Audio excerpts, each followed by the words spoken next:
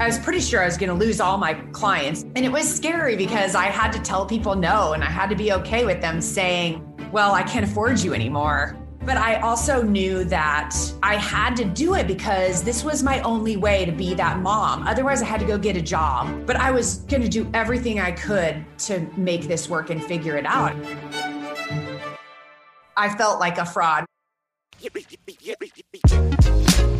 This is Finding Founders. I'm Samuel Donner, and that was Sarah Petty remembering a turning point in her photography business. Though motherhood itself carries more than enough challenge, somehow Sarah has pushed this limit by pursuing photography, a tumultuous endeavor that has culminated in a ranking as one of the most profitable photographers in the country and led her to found her own educational company, The Joy of Marketing.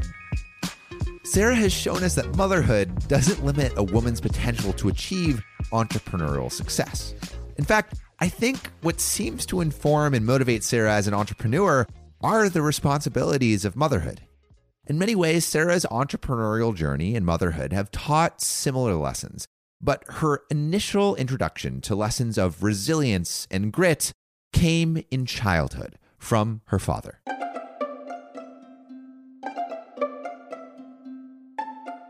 My dad was an entrepreneur. He also taught college for like 30 years, a little bit of business, but mostly auto tech, and also ran a business. He started fixing cars.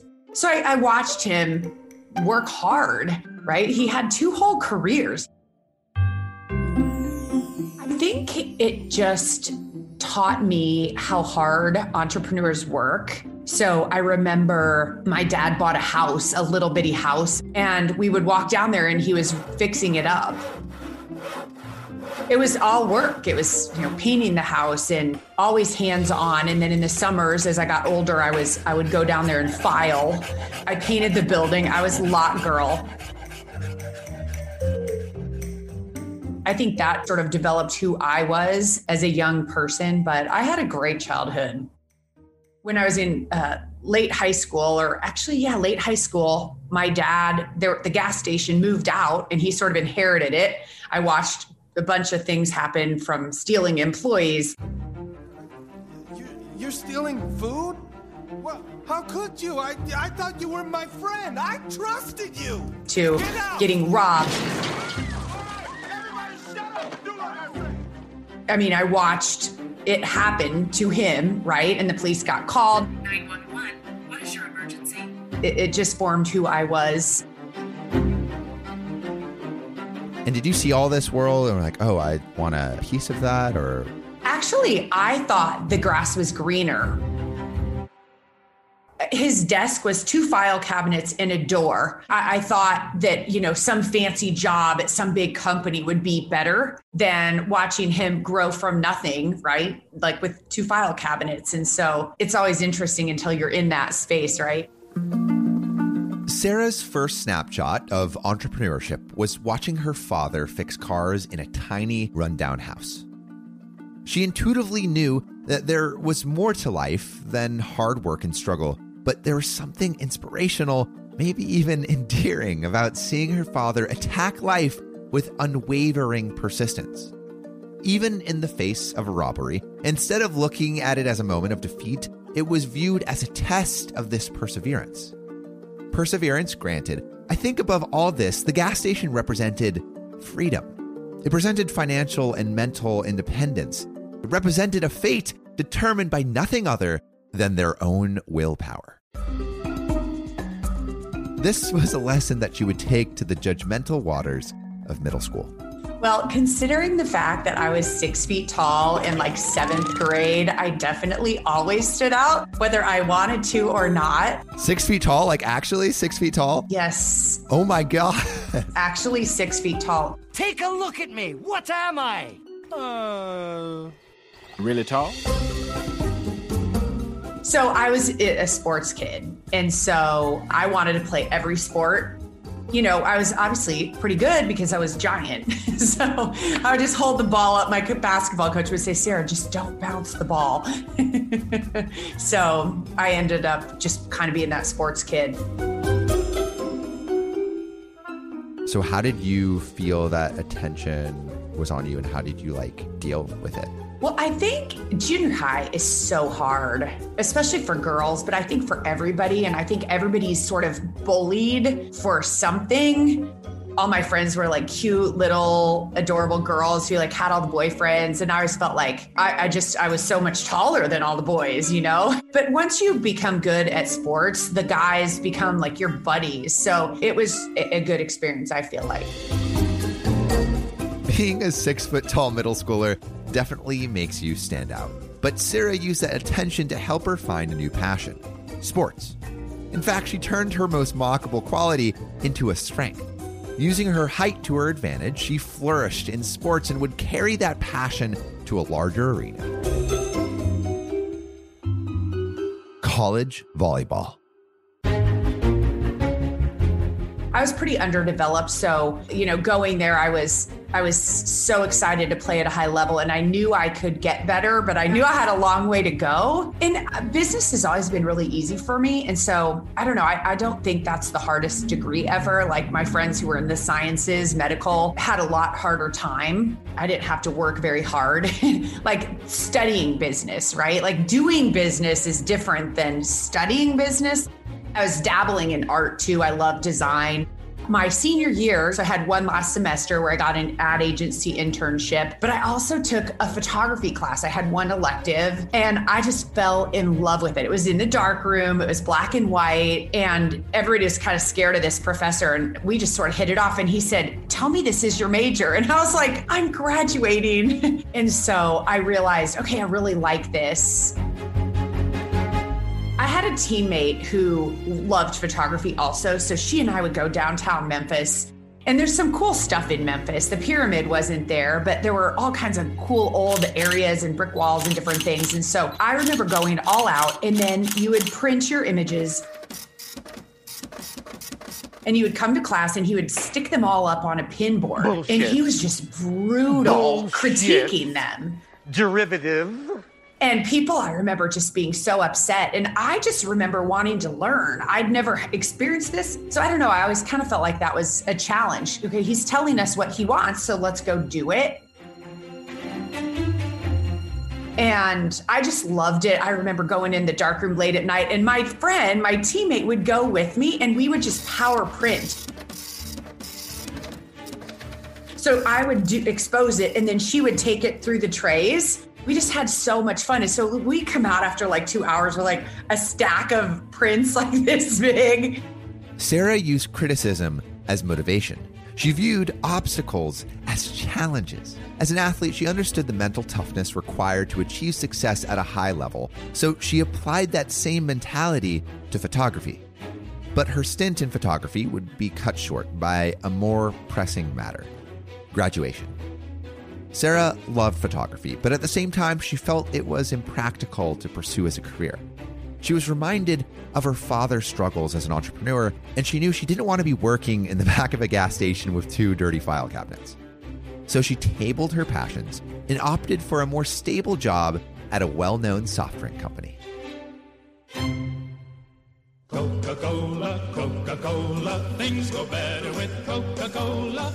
Yep, so I was at home. Every morning my mom would come in, she's got the newspaper of ads. Anyway, she came in, it was like a Friday, and she's shaking the paper saying Coca-Cola needs a marketing coordinator, I think was the title. Go better with Coke. So I literally walked my resume in, and the person I was reporting to, is a twist of fate, right, had played pro football. So I'm right out of college. So we were just like sports talk. So we just completely hit it off, and they offered me the job that day. What did you learn there? I learned a lot of things.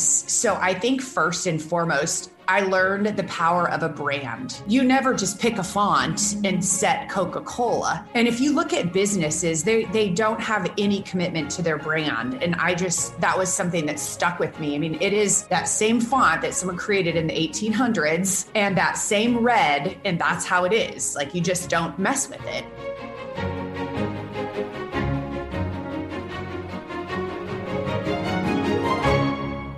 Like a freshly opened bottle of cola, Sarah's excitement for her work was bubbling up. As the sun set on her collegiate volleyball career, she needed to rebrand. And luckily, she was in the right place at the right time. But that's not to say that Sarah completely threw out her athletic background. She used her story to land her next job. And she used her marketing skills to help Coca-Cola bring their iconic products to more thirsty mouths. But her time with Coca-Cola wasn't nearly as refreshing as she thought it would be. I was a little bored. They started merging our area with St. Louis. We were most of the state of Illinois, and they started merging and sending jobs away. And so there weren't really advancement opportunities for me there. And so I thought, well, I'm just going to take one marketing class and see if it's any fun. And I had the hardest instructor that I'd ever had, and I loved it. And so it really challenged me for the first time. And I think it was just different being in a career versus just a student.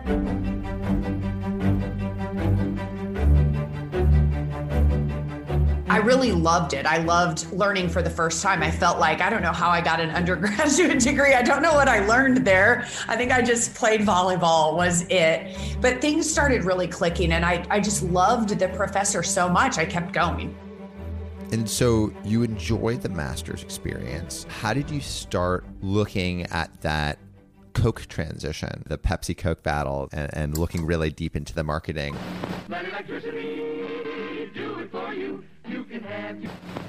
The formula for Coca-Cola is called Merchandise 7X, but tomorrow Coca-Cola Company will tell a thirsty world it's putting a smoother, sweeter taste into the most instantly recognizable bottle in the world. Yeah, well, one of the fun things I did during my master's is that I researched the new Coke fiasco, which is one of the biggest marketing lessons there ever was, which I love because marketing isn't something you can just learn. I mean, it's a science, but it's also an art. This has got to be the boldest consumer products move of any kind, of any stripe, since Eve started to hand out apples.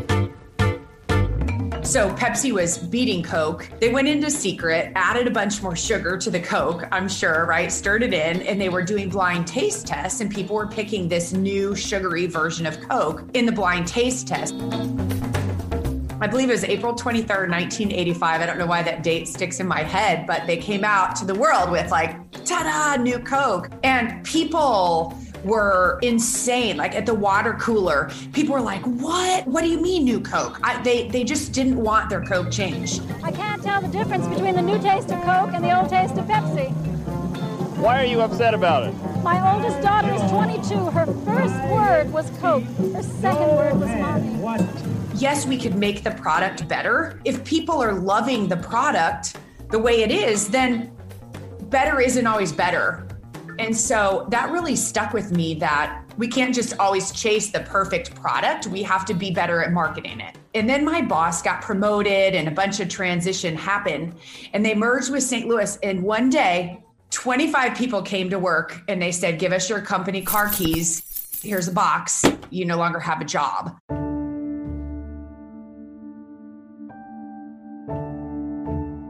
They had fired 25 people in one day. And so for me, I was like, okay, that was a really big turning point for me, that someday somebody just wants to clean house and I'm one of 25 people who just gets canned. When I put my heart and soul into this company, that's when I realized, okay, this isn't what I want anymore. Did you start thinking about like your dad and his business and how maybe you could create that for yourself? Yeah, I did. And I remember thinking, I get now what my dad built and why that was so cool, because it's his and he's in control of it. And someone's just not going to come in and fire him one day. Sarah's enthusiasm for working at a large company was fizzling out. Like cola that's been left out for a little too long, the allure of that crackling fizz is no longer there to disguise what is really just sugar water. Having seen 25 of her coworkers get canned, she knew she was merely a pawn in the corporate system. She could work herself dry for a company and never earn their loyalty. Suddenly, the office on the gas station lot and those two dirty filing cabinets seemed a lot more appealing. It may not have been sexy, but at least there was freedom. With this reflection, it was now Sarah's turn to be in control of her future.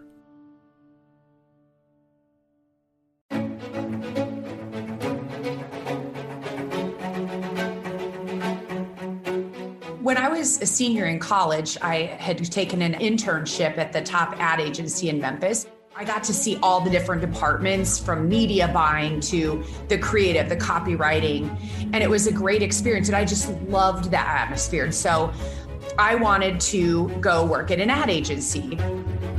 I started looking locally, and they all wanted sales experience. And I didn't sell at Coke. I was in the marketing department, but I thought it's not that hard, right? I sold Girl Scout cookies. A job came open 30 miles away at the newspaper. So I thought, this is cool because I can sell newspaper advertising.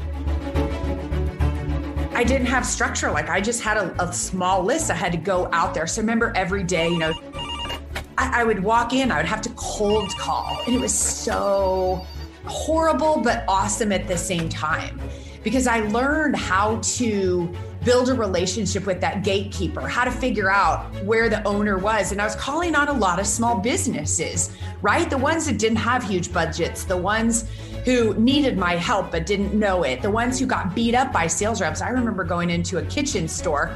I had my little portfolio and, clearly it was screaming like, I'm a young, new little salesperson. And the older woman came racing to the door. She said, "Are you selling something? Get out right now." I mean, literally so mean to me. And I thought, wow, again, and it was very hard. It was hard, but it's the best thing I ever did. As Sarah learned the nuances of sales, she realized that it's a team sport. Sales isn't just about selling a product or a service. At its core, it's about building a relationship and trust with another person.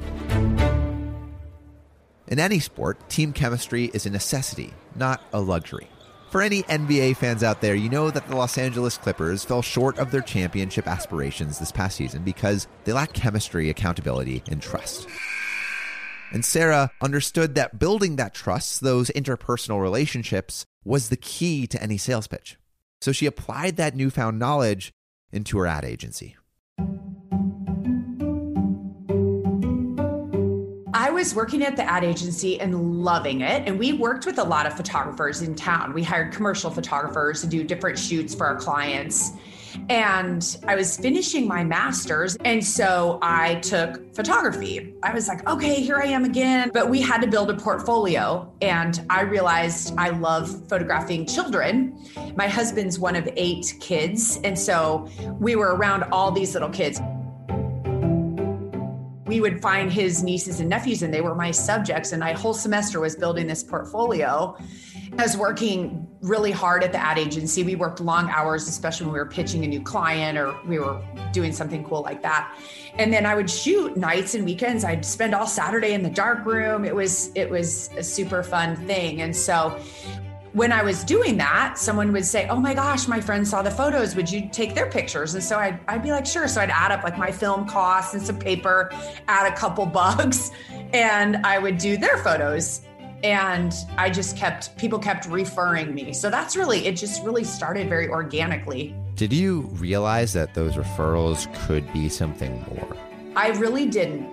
Sarah never thought that her hobby could translate to a source of revenue. But that just goes to show you how passion can fuel an idea and bring it to a tangible business. I think what's most striking about Sarah's photography business is that it stemmed from a desire to nurture a family. Taking pictures of her nieces and nephews made her realize that those kids running around the house didn't have to just be a fantasy. It could soon be a reality. So she jumped into motherhood with open arms, only to face some unforeseen complications.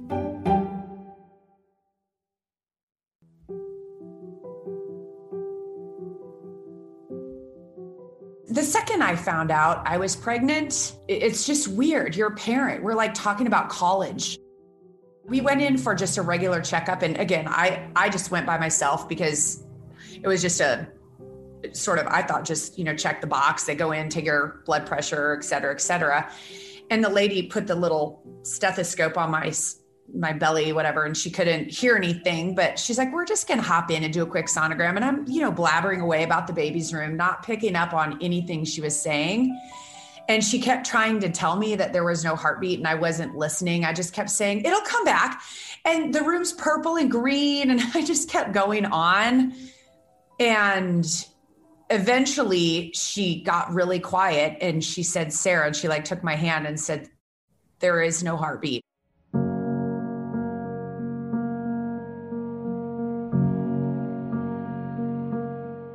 At that moment, it just, everything starts spinning. I couldn't hear anything she said after that. It was weird because everybody gets that what to expect when you're expecting book, but you never read the bad parts because you're like, oh, that's not going to happen to me. And so it was really hard for us. Just a lot of tears, a lot of like questioning, where do we go? And I'm not one to just sit around and like cry too much. So I was like, let's go again. Pregnant again, super fast miscarriage. And the doctors were like, wait for a third. I was like, I'm not waiting for a third. I'm just not I'm not going to go through this again. It's emotional. It's physical. It's so hard. And so I went to a specialist and had all these painful tests and immediately got pregnant. And I'd gotten really sick with that first pregnancy, but it didn't make it very far. So same thing with this, just super sick, super quick, like vomiting all day. And I was so sick and I lost like 35 pounds. And this was in the first, 3 months. And finally my mom called the doctor because I was so sick. She's like, you need to put her in the hospital. And they put me on IV. And I was like this blooming flower. I was like, oh my gosh, I feel so much better. And then I got this severe toxemia and I guess almost died. And they had to do an emergency C-section. It was crazy. Like everything in the book that says, oh, half of a percent of people get this. Don't worry about it. Well, I got it. The second I gave birth, the diabetes went away, everything. But once I came out, 2 days later, I hadn't seen my babies. I was like, where are my babies? And from then on, I was like, 100 miles an hour again, because for the first time the whole year, I felt amazing. My mom kept saying, sleep, you need to sleep. I'm like, no.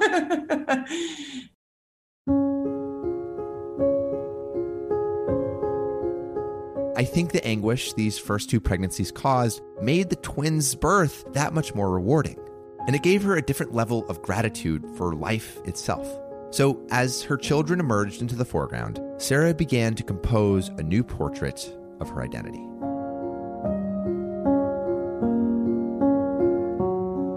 I remember feeling a lot of sort of guilt that I was not pulling my weight at the ad agency. And so I felt like I was really letting them down. I'd had a job shadow day with a woman, came in for a day. A couple weeks later, she sent us this paper and we were like blown away. We're like, oh my gosh, she has her whole business plan. She was here a day. And it ended up that she was able to replace me. I was like, you guys, I know you need me. Like, I came back part-time, but in my heart, I already knew I wanted to be home with my babies more.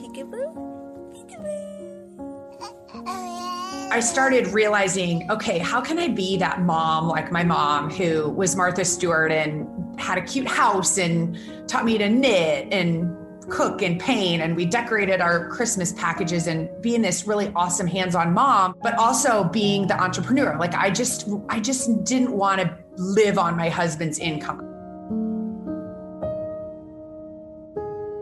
I had a legal pad, a yellow legal pad. I wish I would have saved it.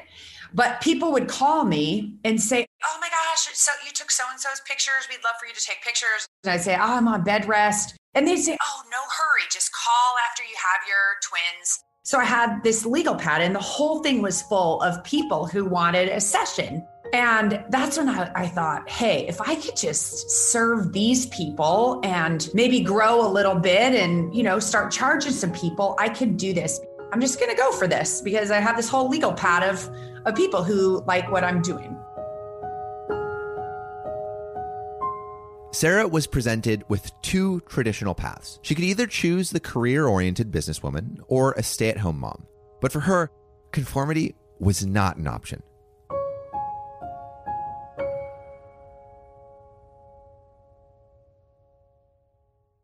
We'll be right back after this break. So I've been drinking a lot of coffee lately, and I recently heard about this one coffee called Kopi Luwak. And it's pretty weird because, well, you know what? I'll just let Jack Nicholson take it away. Kopi Luwak is the world's most expensive coffee. And it's expensive, well, because of a very unique process that has to do with a tree cat that eats the beans, digest them, and then defecate. Then people collect the stools and process them into coffee. So basically it's cat poo coffee. And that got me a little worried. Like, have I inadvertently had this before? So I called up my local Starbucks and asked, is there poop in my coffee? Hi there, this is Robert from PTO on Lincoln. Antonio speaking. I was reading online and I heard about this coffee called Kopi Luwak, and I'm worried if there's poop in the Starbucks coffee. No, there is not. That's a special type of coffee, and we do not sell nor do we use that type of coffee. How do you know there's no poop in there? I can't 100% assure you that our coffee is poop-free. Wait, so you're not sure? I cannot guarantee you 100%. Man, I wish determining if there was poop in your coffee was as simple as sharing an episode of Finding Founders with your friends. But unfortunately, I do not have control over the complete supply line, so I can't guarantee you 100% that there is no fecal matter in the coffee. Yeah, I guess poop coffee surveillance is harder than screenshotting Finding Founders and posting it to the social media for choice, or just texting it to a friend. Unfortunately, it's not. Well, if you ever feel like you need to calm down or want to listen to some interesting inspirational stories, you should check out Finding Founders. Okay, will do. Thank you for the advice. Thanks. So just remember, whether or not there's poop in your coffee, you should check out Finding Founders and make sure to share it with a friend. Now, back to the podcast. As her legal pad began to overflow with people requesting a studio session, the side alley began to look a lot more like a main street. Sarah didn't know where this road would lead her, but she knew it was worth a look. Our local art association bought this house, and then they had all these decorators and artists each sort of redo a room. They charged people to come through it. And somebody reached out to me and said, hey, there's this little space in the attic. Would you consider making it sort of a dark room, like a photography room? And I said, absolutely. It really put me on the map because it wasn't digital yet. There wasn't a ton of competition. All the photographers in my market were men, most of them. A lot of them were second generation, right? So their dad had done it and then they did it. And they're very traditional. And here I was like doing giant close-ups of a baby's face and little hands and feet, very mom-like, right? I had all these little nieces and nephews and little kids peeking out of things. At that same time, the photo lab where I was getting my stuff processed, he had a studio next door. It was in this old, like retro little strip mall. He's like, would you consider renting it? And he said, $300 a month and you don't need to sign a contract. And so he gave me possession of it right away that summer. That was in 2001. I spent all summer like painting it, planted flowers. It was the ugliest space. Like it had bars on the windows, didn't have a restroom. Like we had to go next door. I decked it out with all these little 5x7s. Like I had clock hands and little 5x7s. Like I had no idea what I was doing. I was just, this is cute. This is cute. And I went to my first convention in Chicago. The Professional Photographers of America had it. And I realized all the things I was doing wrong. Like you're not supposed to show little things. You're supposed to show big things. And I'm supposed to have a projector, like for the sales part. Like I didn't know any of this stuff. And so I came back, I bought a projector. I took my prices, I doubled them 4 times. So not even taking it times 4, like I was so underpriced, created a price list, got everything situated, had a huge grand opening, invited everyone I knew. That was August 30th of 2001. I was pretty sure I was going to lose all my clients because I wasn't giving them everything anymore. I was, instead of printing proofs and giving them, I was now shooting and I was scanning the negatives. We weren't even digital yet, but I was scanning the negatives and I was presenting them big on the wall so I could shoot more and help them narrow down. And it was scary because I had to tell people no, and I had to be okay with them saying, well, I can't afford you anymore. But I also knew that I had to do it because this was my only way to be that mom. Otherwise, I had to go get a job. And I was prepared to do that, but I was going to do everything I could to make this work and figure it out. There was no internet, barely, right? There weren't resources back then. The little guy at the photo lab, next door was nice. He'd throw me some tips here and there, but he didn't really know how to do it. So I was really just trial and error. It was just trial and error.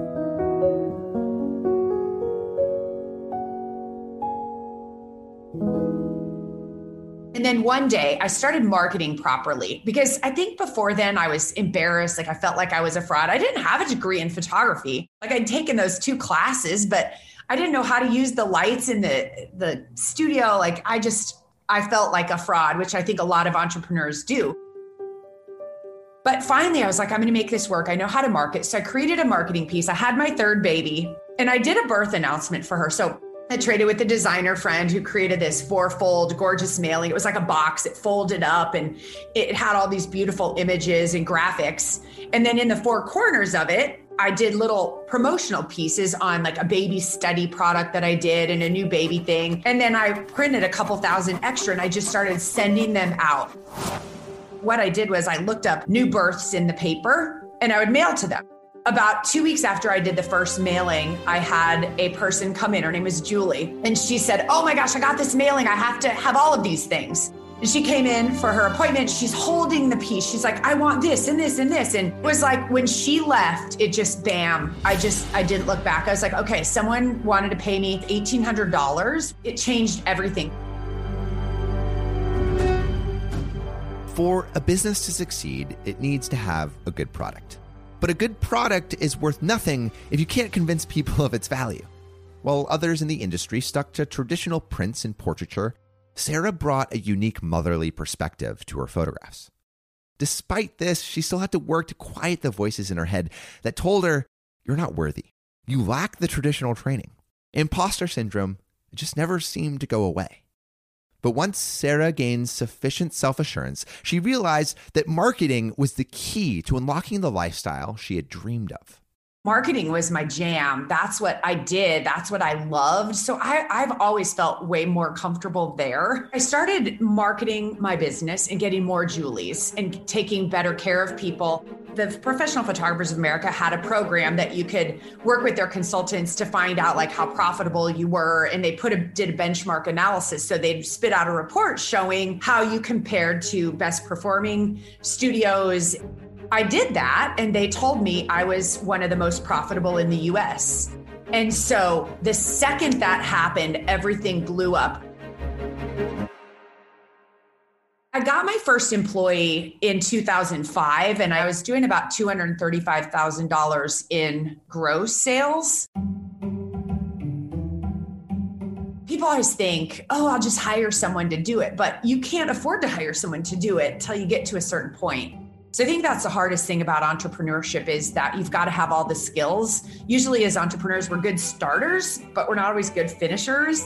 I had to do everything. I had to market, I had to sell, I had to price, I had to learn my numbers, which was really good because the answers are in the numbers. When it was like, can I afford to grow? Can I hire someone? Well, let's look at the numbers.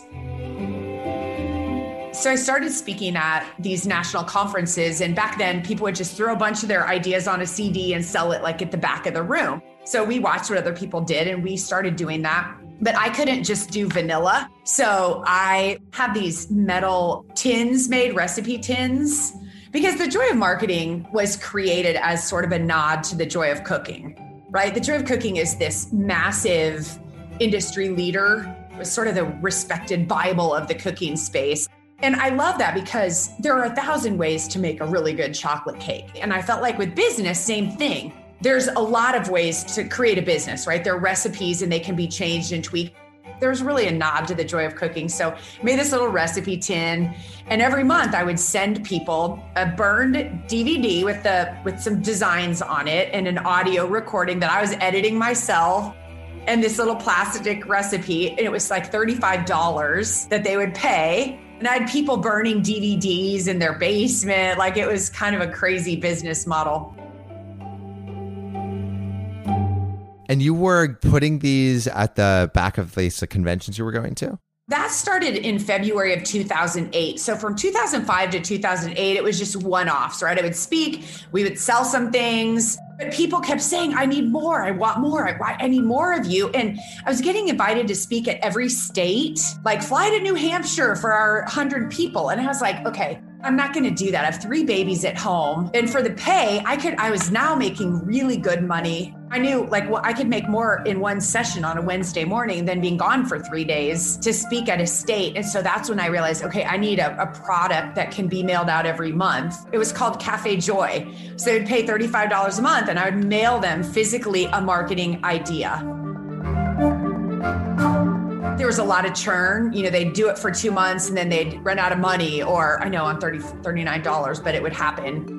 So I'd add people as we're losing people, and both businesses were kind of doing this. I'd give my attention to the studio and then I'd lose a bunch of people. I'd be like, okay, I'll be right back. And then my studio would go down, and I really had to have that conversation with myself about, do you want both businesses? I loved the teaching part, and I didn't want to let that go. But I also loved the studio part because I was making good money and I was loving it. I didn't want to let that go. So that's when I made the decision, okay, if you're going to do this, you've got to have help. You just can't grow anymore. Like I was working all the time and I was stuck. And so where did you source that help from? That's when I went back to that mini-me, that rock star who replaced me when I was at the advertising agency. And I said, all right, we'd always said we wanted to work together. I grabbed her and we went to this friend's bridal shower for the weekend. And at the end, she said yes. So we partnered up and it's been crazy ever since. So how did that start taking off? It was very scary and we had no idea how we were going to make money. And Erin was at corporate. She was working at Travelocity's parent company, Sabre, and she was the chosen one, just making very good money, a lot of opportunity. And so I felt a lot of pressure to not fail her. And I didn't have a plan. I just knew we were both smart and we were hard workers, and she flew in and we sat down and I had made these audio recordings that we sent out every month. I mean, that was paying the bills right then. So we had to sit and edit. She was in one room, I was in the other editing, and we were at noon and she goes, dude, this is not worth, neither of us should be editing audio. Remember telesummits? A telesummit was where you call in from your phone and it was 2 days of programming. So 1 hour would be Alex Mondosian talking about, 5 ways to get the right customer. Hey, it's Alex Mondosian here, and I'm glad you decided to watch this video. And then Brian Tracy would be talking about the psychology of selling or whatever. Hello, I'm Brian Tracy, and today I want to talk. I called in, I got the schedule, I called in, it was terrible. Hung up, called back the next hour, and you could buy the recordings. And I kept waiting for something good enough to say, I want to buy these. And nothing was good. And so I hung up on all of them. And I remember telling Erin, we should do this. We should do this. We have all these friends in the industry. We'll get them to each do an hour and we'll do a telesummit and we'll invite everybody and people can buy the recordings, but we're going to make the content good. Because when we went to, it wasn't any good. They were like cheesy interviews, right? Of what's your favorite book? No one's going to pay for that. I don't care. I want to give me something I can use. And so we did that, and Erin and I got together in July of 2009, and in September, we had an event. We built our list to 12,000 people. We made $190,000. Oh my God. I know. We were giddy. What just happened here? We were paying an affiliate commission, and for a couple years, we did these events 3 or 4 times a year. We'd get all these speakers. We'd do a split on the back end of their products. One of our biggest hurdles, it almost broke us. We were having this massive event called 10-10-10. We had 10 speakers.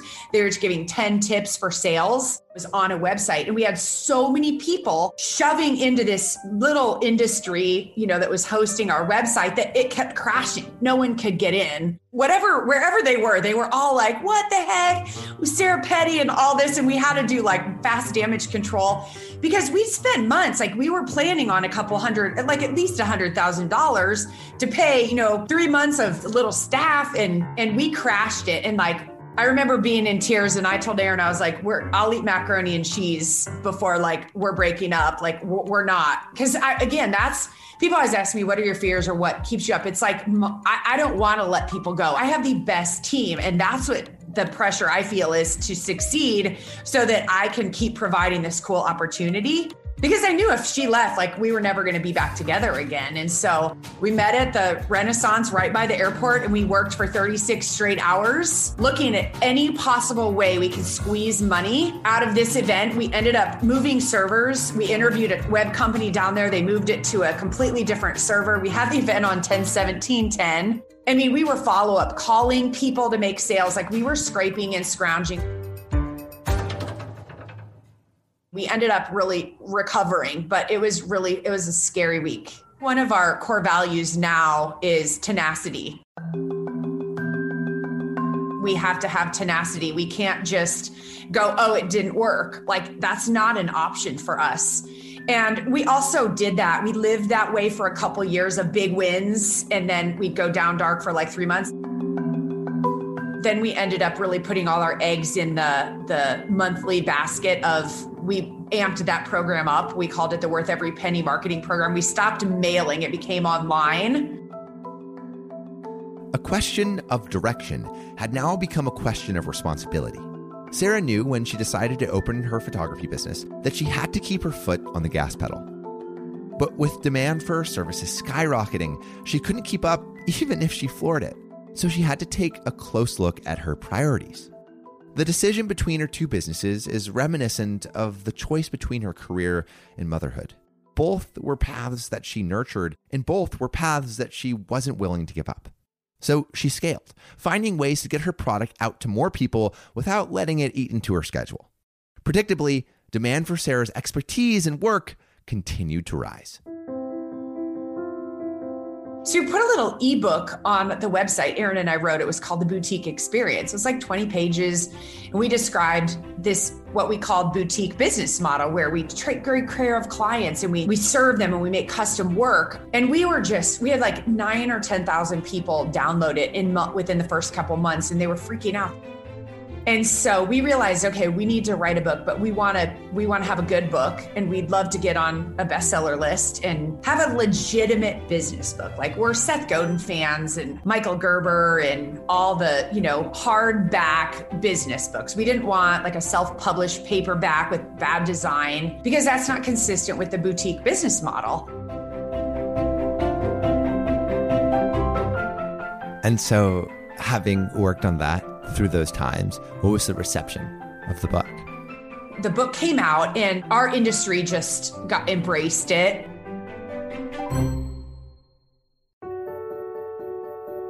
It was amazing how many photographers went out and bought this book. And we had vendors who bought it in bulk, some quantities, and would send them out to their customers. And I think it was like Mother's Day that year that it hit the New York Times bestseller list. We were like jumping up and down because you couldn't script that, like that we were in New York doing a book signing right when that happened. And it was at Adorama, a big camera shop there. And they were they like had a camera and they're like taking pictures of us. So that was really, really, really special. It's just, I think over like 30,000 maybe have sold. Like it's been insane how exciting it's been just in the reception. For me, when I get that letter from somebody or that email or that message on Instagram saying, oh my gosh, your book changed my life and like I'm able to stay home with my kids now or whatever, it's worth all the work that it took.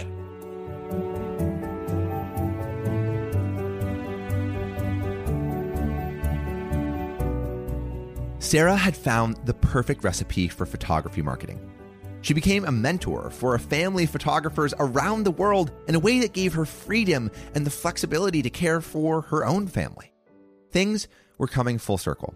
The same girl who felt like an imposter breaking into the photography world now had a New York Times bestseller teaching thousands of people to develop the confidence to recognize and capitalize on the value of their own products. Sarah was happy with her work, but she wasn't done quite yet.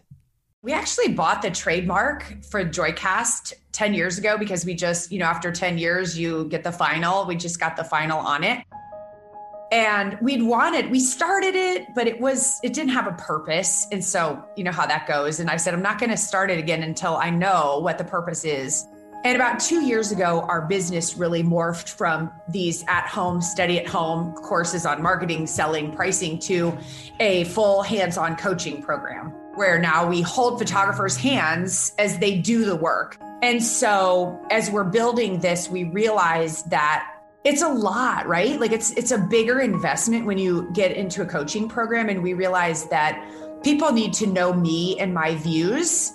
And so that was really our way to get out there the things that I believe in and the things that I stand for so that people can get to know us before they just decide to jump into a program of ours.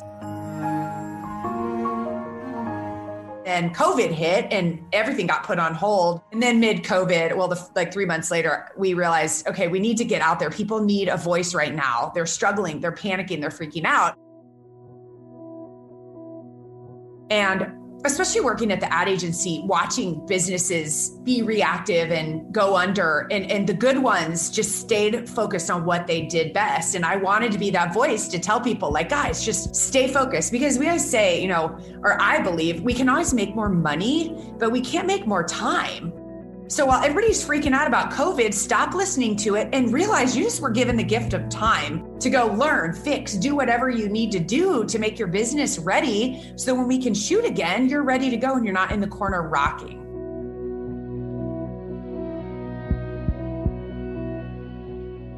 Where are you now? My business is at the most fun place. We're coaching photographers and we're getting so much success, and they're in love with the community, and we're having events. And we had our first event in February, right before COVID. If it had been a couple weeks later, it would have just crashed and we might have gone a different direction. So I really feel like it was just reassurance that we're going the right way. So we're growing this community of photographers. And I didn't realize early in my career that I needed that. I do a lot of programs. I always have a mentor, but we did some wrong ones, or we'd get in a group where like, these aren't our people. And when we got into our group a couple years ago, we're like, oh my gosh, these are our people. It's such an amazing feeling because you can't sit around and talk about revenue with your friends or big wins and big losses with your friends, who aren't entrepreneurs, because it doesn't work that way. And so we're providing that we've been getting for these last many years now to our students. And it's so rewarding. We're just building a community of these people who are getting so much confidence and energy from the community that I just see us hitting some major growth numbers in the next couple of years. What advice would you give your younger self and to those people that maybe haven't made that plunge or that transition, but are considering it? What advice would you give to get them started? I would say find the person who's doing what you want to do and get a second or third job if you need to invest in their training. And you may find out through that investment that you actually hate that. And that's a good use of your money, because what most people do is they try to do it on their own. And when it doesn't go right, they start building up this head trash of like, I'm not good enough. I'm not meant to do this. When in reality, you're just trying things with no direction, right? And I think for me, I got lucky because I'd watched my dad sort of bootstrap himself with no money and just hard work. And I think I've learned a lot of important lessons from him. But boy, if I were starting today with all of the resources out there, no matter what industry, right? If you want to create you love working out and you'd like to have a little fitness business, who's doing it? Go learn from them, right? Don't learn the hard lessons yourself, because we can always make more money. We can't make more time.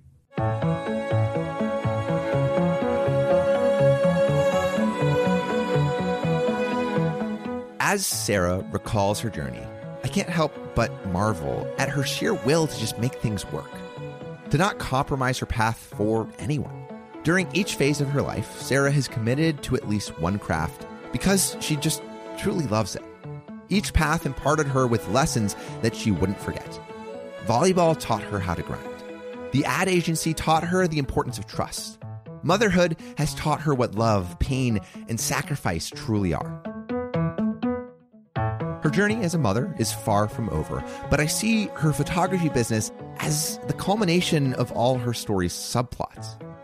Because just as staying committed is incredibly important, so is the ability to adapt. And Sarah has always been able to move purposefully between projects without losing momentum or her sense of self. She has woven this chapter of her life into her magnum opus, her greatest balancing act. And none of it would have happened if she let imposter syndrome stop her from rolling the dice. Sarah didn't have any certifications or the experience to be a professional photographer. She didn't even know if she had talent, but she knew that she had passion. And oftentimes that's enough to at least get started. All she needed to do was muster up a little courage, and she was on her way. I feel like when you view it as the first steps, it doesn't sound so scary. So if you're feeling lost right now, once you finish this episode, dig deep for something that you truly care about. Take a deep breath and dive in. Because if you never try, you'll never know. See you next week.